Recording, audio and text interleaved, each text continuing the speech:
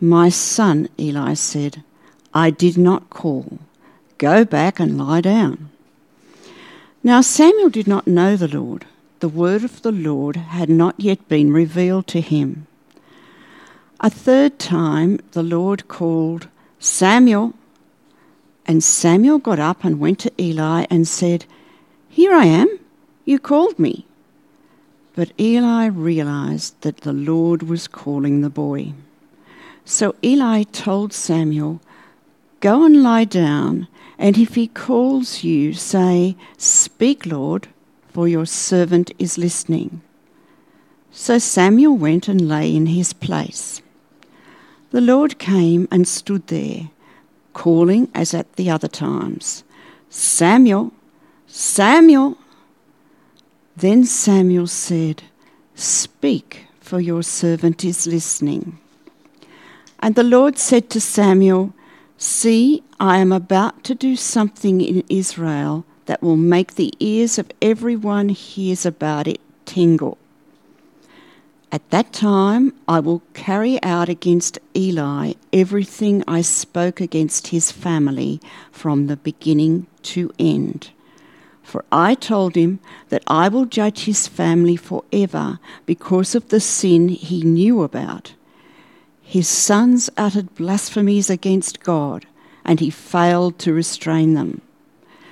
Therefore I swore to the house of Eli, the guilt of Eli's house will never be atoned for by sacrifice or offering." Samuel lay down until morning, and then opened the doors of the house of the Lord. He was afraid to tell Eli the vision. But Eli called him and said, "Samuel, my son." Samuel answered, "Here I am." "What was it he said to you?" Eli asked. "Do not hide it from me. May God deal with you, be it ever so severely, if you hide from me anything he told you." So Samuel told him everything, hiding nothing from him. Then Eli said, "He is the Lord. Let him do what is good in his eyes." The Lord was with Samuel as he grew up, and he let none of Samuel's words fall to the ground. And all Israel from Dan to Beersheba recognized that Samuel was attested as a prophet of the Lord. The Lord continued to appear at Shiloh, and there he revealed himself to Samuel through his word. This is the word of the Lord. Well, good morning. Let me add my welcome to Matt's.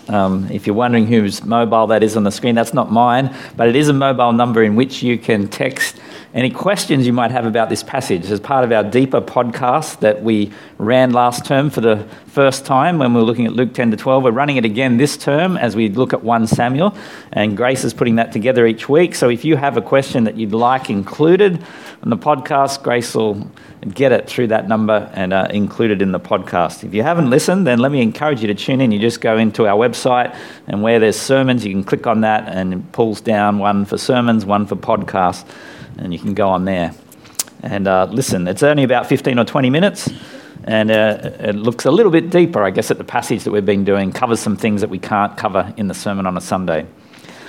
One other announcement before I pray and we look at this passage that's just been read for us is that, as Matt mentioned earlier, we're hoping to have some baptism classes again. We have another Karenni teenager that's keen to get baptised, as we did on Easter Sunday, and so we're looking forward to that, but we're also encouraging at the same time some others that might want to do the class with her. So if you've never thought about baptism and you haven't been baptised, we'd love you to come along to that. Ken Davies will be running it.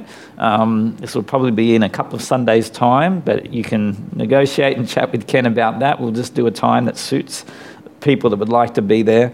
There's no obligation if you did the class that you actually go forward to be baptised, but you just look at the New Testament, think about that question with Ken.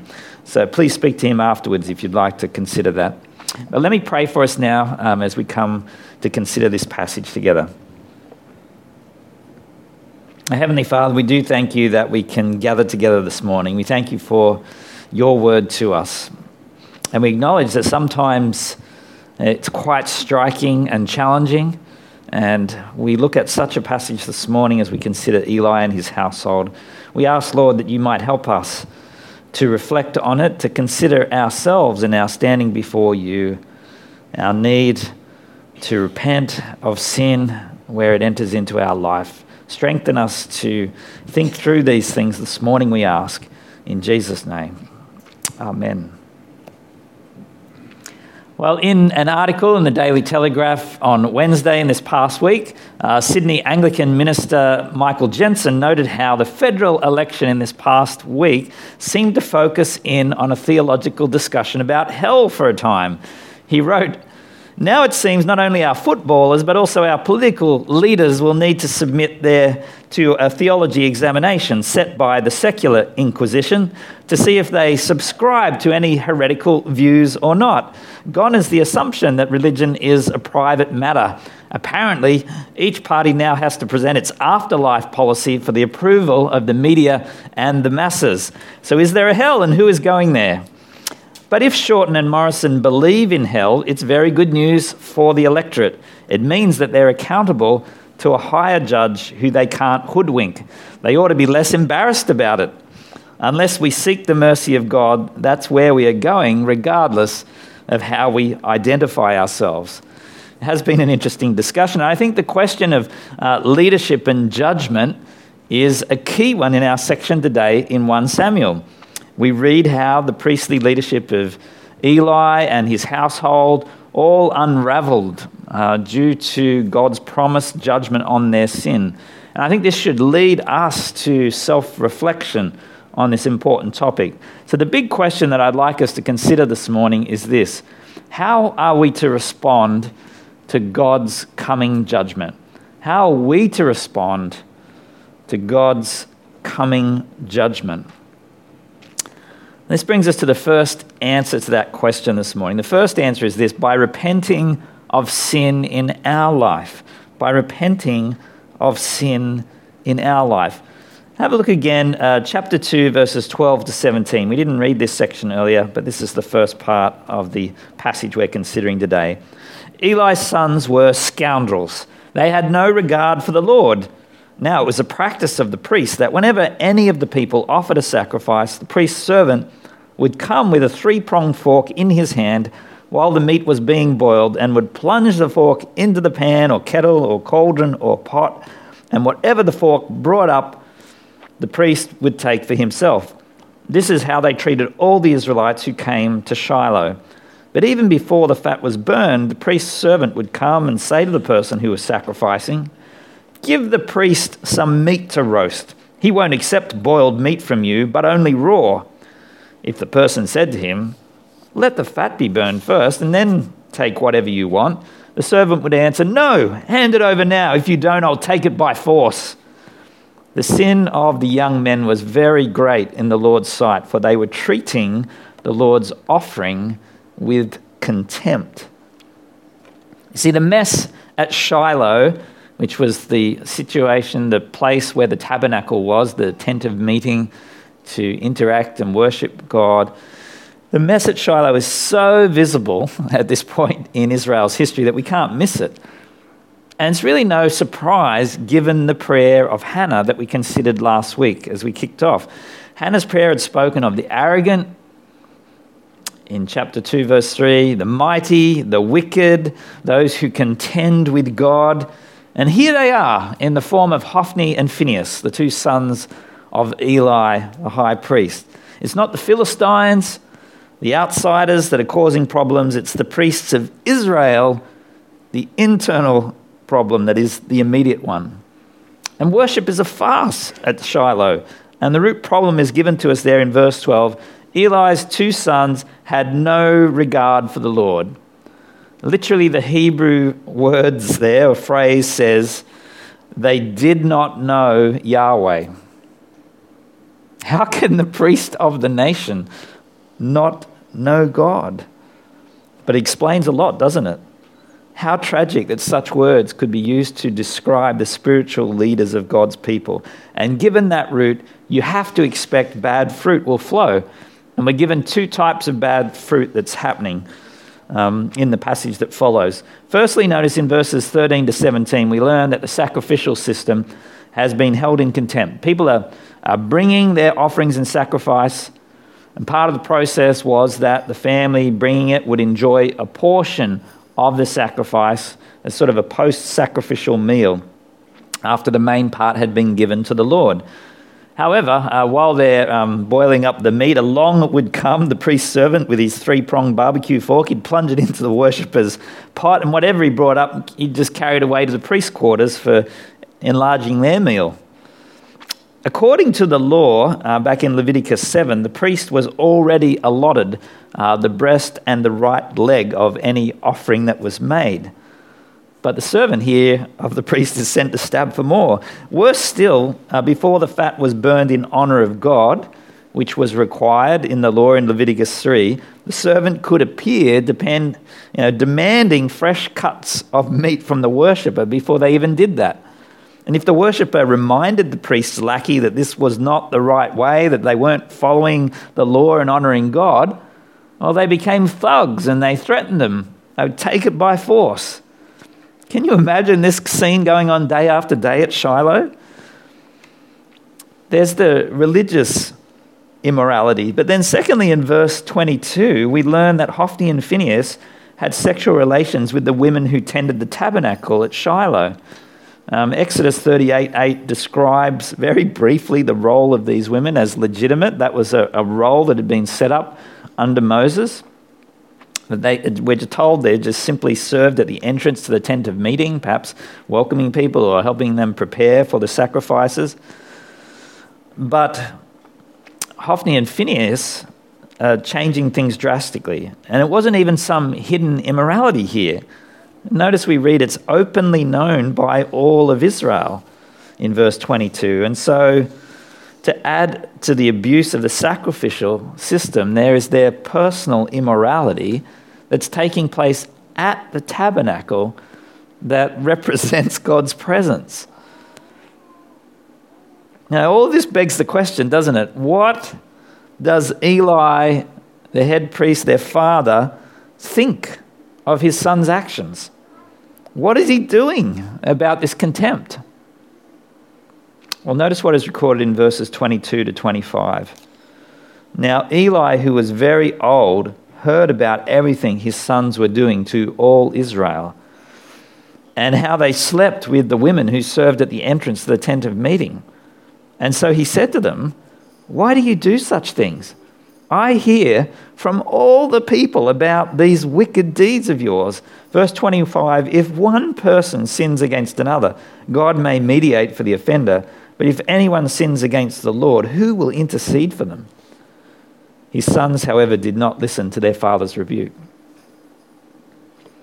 So Eli's hearing all these messages from everyone else. Obviously, the sons haven't gone and spoken to him about what they're doing, but he doesn't need to hear it from them. He's heard it from every person in Israel, it seems.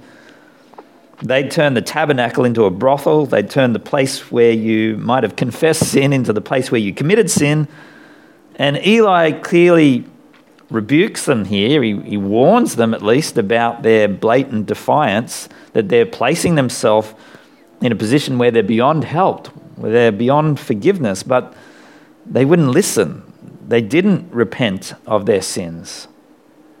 And because of their persistent rebellion, God had decided to put them to death, we read at the end of verse 25. He'd hardened their hearts after a point in time, and so they were hardened to Eli's plea. And this should not cause us to question God's mercy, but rather to tremble before God and turn to him in repentance, to keep short accounts with him. You know, repentance is a word that means an about face, a 180-degree turn, a change of mind, metanoia. The language of turning away from sin is an admittance that you were wrong. You did the wrong thing, that you are a rebel sinning against God. What should repentance look like? It was November of 2000.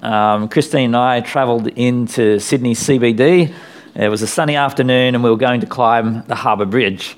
By the time we got to Bridge Climb for our late afternoon assault, the sky had become ominously dark, actually, and thunderstorm threatening, it seemed. But our Bridge Climb leader assured us everything would go ahead. We were soon in the middle of what they called a thorough briefing. If you've done it, you spend 45 minutes putting on the gear and practicing, putting your hook onto their little steel replica of the bridge frame that you're going to be on. You're dressed up with all the communication gear. You're doing your practice climbs. But midway through this routine, which has big glass windows looking out over the bridge, we could see that rain had started steadily falling.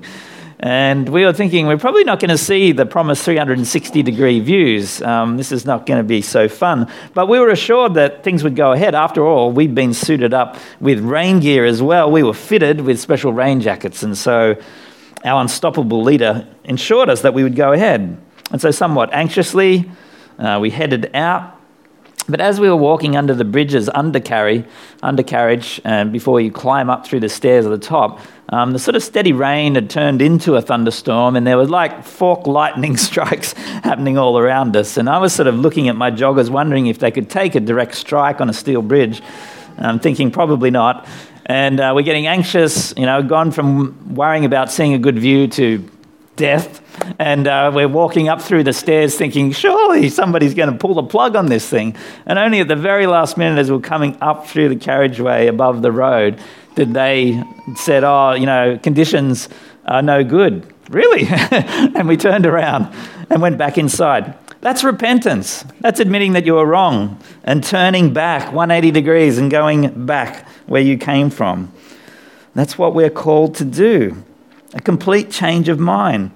See, as we apply ourselves to what we're hearing here about Eli this morning, let me ask you, do you find yourself in positions at time where you're ignoring sin like Eli's sons? They just ignored it. They just carried on. And maybe you excuse it, as the fault of somebody else. Well, look, it's not my fault. It was the way I was brought up. It's my parents' fault. Their poor example. Or God, you're really to blame because you made me like this. I can't be anything other than who I am. And so, I'm not at fault here. How unfair of you to judge me for my failings, God. I think when we start to put it in those kind of words, we start to hear something of the offense of our sin before God and the excusing or ignoring of it, how it must seem to him. It's a game that can't work with God. God knows our heart. We can't pretend that things are okay. He knows exactly what's going on in our life and in our heart. And so we need to run to him, not away from him. The cold light of day will shine on your actions alone, and no one's going to be held responsible on the final day for your words, your thoughts, your actions, except for you. But the wonderful hope of forgiveness is held out, isn't it, if genuine repentance occurs. And a true repentance involves acknowledging our sin, something that Eli's sons apparently never did. And then truly seeking God's forgiveness, acknowledging that he can deal with our sin if only we will come to him, we'll admit our need. And that brings us to a second answer to the question. How are we to respond to God's coming judgment? Not only by repenting of our own sin, but by repenting of failing to stand against others' sin. Have a look at verses 27 to 29. Now a man of God came to Eli and said to him, "This is what the Lord says. Did I not clearly reveal myself to your ancestors' family when they were in Egypt under Pharaoh?" Verse 29, why do you, this is God speaking to Eli, why do you scorn my sacrifice and offering that I prescribed for my dwelling? Why do you honor your sons more than me by fattening yourselves on the choice parts of every offering made by my people Israel? See, the spiritual problem with the nation was that the priestly leadership was corrupt. Eli's sons had abused their authority, And God is saying to Eli, you failed to take action against them. Oh, sure, we saw earlier that he verbally rebuked them briefly. But he'd taken no action to expel Hophni and Phinehas from the priestly office. They just kept going. I mean, Eli might protest that he tried to say something, but his sons didn't suffer any unemployment here. There was no tabernacle discipline. And it seems that Eli took part in some sense that they were stealing all this extra food off people, and it was coming onto his plate as well, and he was getting fat eating it. He was complicit in what was happening. And the story of previous grace to Eli's line, this is the Levitical priesthood that could be traced all the way back to Aaron. That's what God is speaking about in verses 27 and 28. All that history just makes this present sin seem all the worse. And so in verse 29, Eli is charged with scorning the sacrifices. I mean, there can't be a higher charge from God against the priest that he's put in charge of the sacrifices than you've completely failed with the sacrifices. But he's also charged with not acting against his son's sin. He honoured them above God. Now, we might say perhaps Eli could not have stopped his son's immorality, but he could prevent them doing it as priests. He could fire them. He had tolerated sin and he'd failed God. And God was going to rebuke Eli twice for this, both through this unnamed man of God that we're getting this little section on, and then again in chapter 3 through Samuel, the one he was training up. Look, as we apply this to ourselves, we need to see that standing by and doing nothing when there is clear public sin, that we have some connection or relationship with the person, certainly if it's our own family, our own children, perhaps others as well. If we stand by and do nothing, that is gutless. That is not just in leaders. Every one of us is a leader if we have any oversight or responsibility for anything or anyone. And I think it's so easy for us to be drawn into not wanting to offend anyone. You know, maybe he didn't want to hurt his son's feelings. And we can equate this with being nice, can't we? Oh, we're being loving, we're being compassionate, we don't want to say anything. Are we ignoring God's law and despising his holiness by failing to speak up about public sin that is clearly hurting other people? And that was clearly Eli's failing here. We might spare human feelings and then fail to honour God. But sometimes our failure to act is because of the cost to us. Not just broken relationship, maybe there'll be reprisals even. Maybe there'll be persecution. Perhaps in your workplace, if you bring up the fact that so-and-so is cheating or is doing creative accounting in the business or whatever it might be. Evil flourishes when good people fail to act. Now, one famous example of standing up against evil is that of Dietrich Bonhoeffer. You know, so despondent had the German people been after the defeat of World War I and the subsequent economic depression that the charismatic Hitler appeared to be the nation's saviour to many. Many people spoke about him as being the answer to their prayers. You believe that? Even many German pastors thought so, and they made statements like, Christ has come to us through Adolf Hitler. One exception was theologian Dietrich Bonhoeffer, who was determined not only to refute this idea, but also to topple Hitler. And together with other pastors and theologians, he helped organize the Confessing Church. They pulled out of the Lutheran Church in Germany because the Lutheran Church was backing Hitler to the hilt. And together with other pastors, they pulled out and they publicly announced that their allegiance is first to Jesus and no one else. And then they taught in an underground seminary until it was closed down by the Nazis. Eventually, Bonhoeffer was arrested in 1943 for helping Jews to escape to freedom. He spent 2 years in prison, and then on April 9, 1945, 1 month before Germany surrendered, he was executed with six other resistors. But he is quoted as saying this: "Silence in the face of evil is evil itself. God will not hold us guiltless. Not to speak is to speak. Not to act is to act." That brings us to a third answer. The third answer to the question of how we're to respond to God's coming judgment. Repent of our own sin, repent of not standing against sin. Thirdly, by faithfully warning others that God will one day judge, by faithfully warning others. Have a look at chapter 3, verses 15 to 18.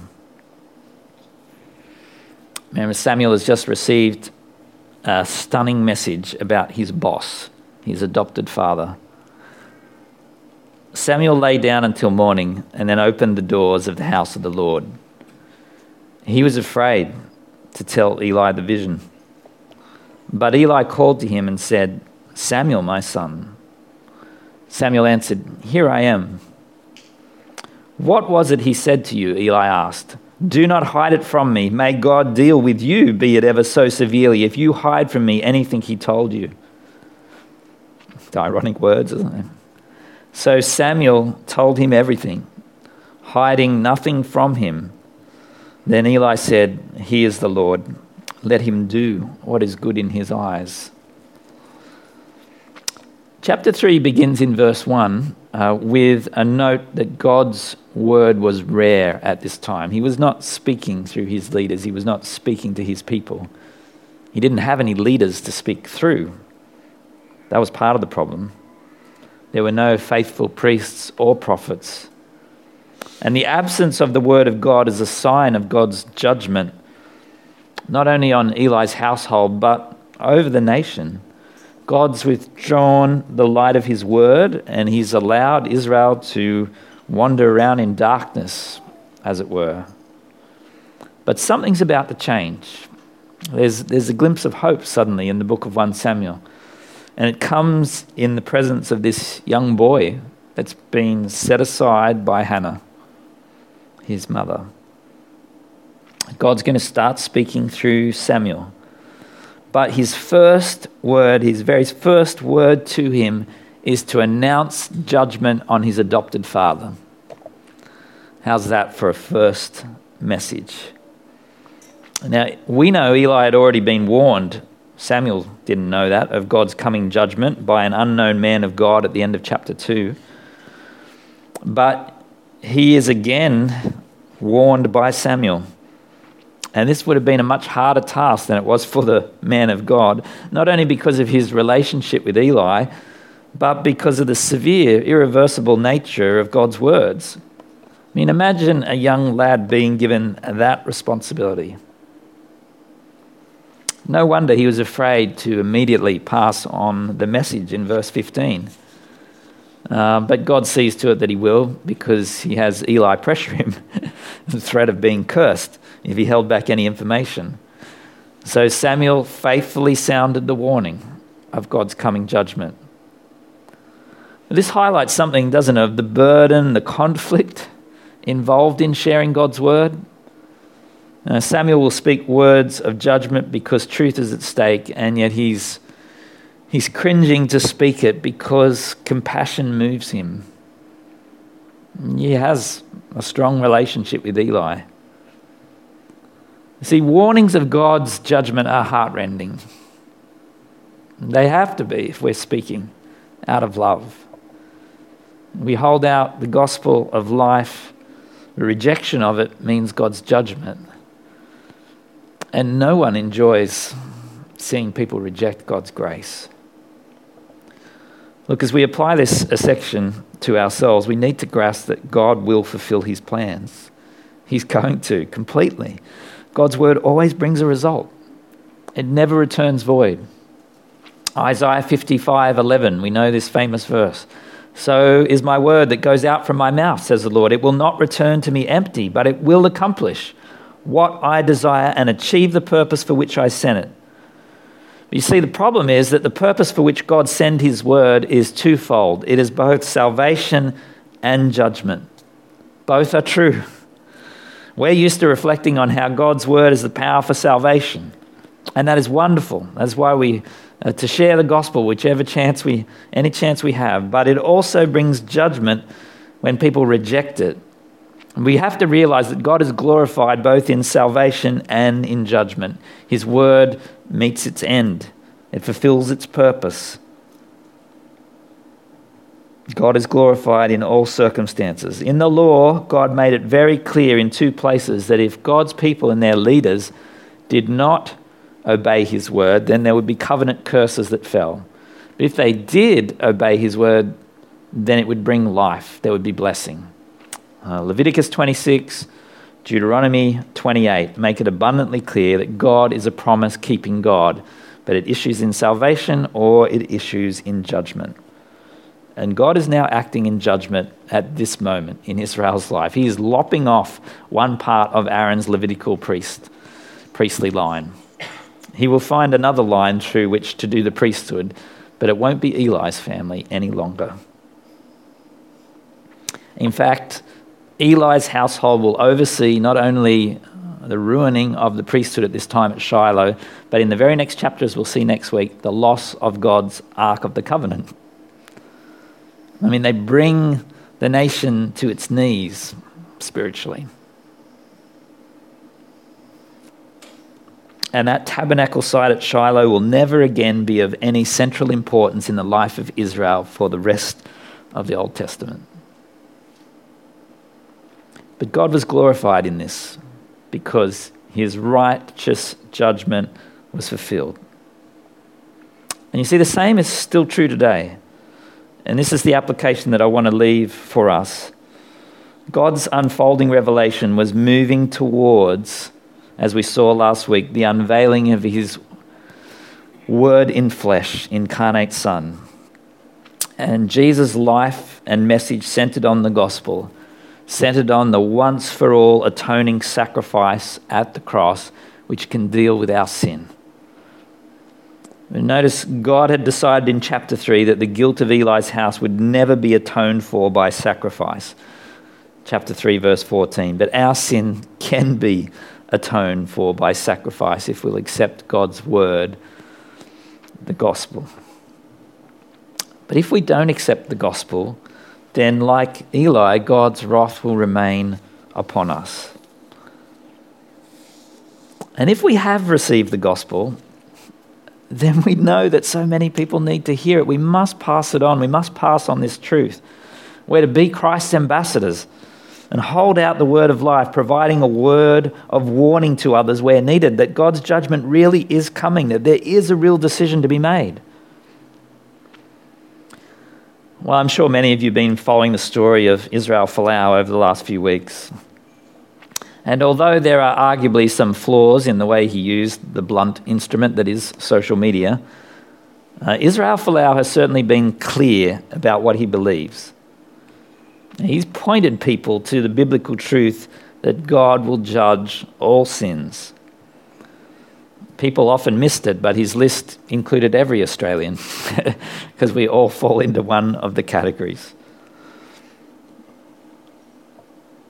And he's been prepared to pay a high price, hasn't he, for warning people of God's coming judgment, with his contract effectively torn up on Friday. He's taken a massive hit. He's had to feel the ire of Qantas and Rugby Australia. In an article in the Armidale Express, Anglican minister Rick Lewis said it this way: "It's striking to think that such a man of integrity could lose his contract when both codes have continued to contract players guilty of being drunk behind the wheel of a car, domestic violence, being a public nuisance, using cocaine and other drugs, and even sexual abuse. I never thought I would see the day in Australia where Christianity is more reprehensible to the public than these." But what about you? We might say, well, Folau has been courageous. But what about you? Are you willing to faithfully warn those around you while holding out the good news of salvation? Think about it for a moment. Would you be willing to give up $4 million to warn Australians about God's coming judgment? Israel has obviously thought better the wrath of Qantas than the wrath of God. But you see, the gospel's going to produce a result one way or the other. It's not going to return empty. And it's a theme that keeps coming up in the New Testament as well. Have a look at the Apostle Paul, 2 Corinthians 2, as we close. This is what happens as the gospel goes out.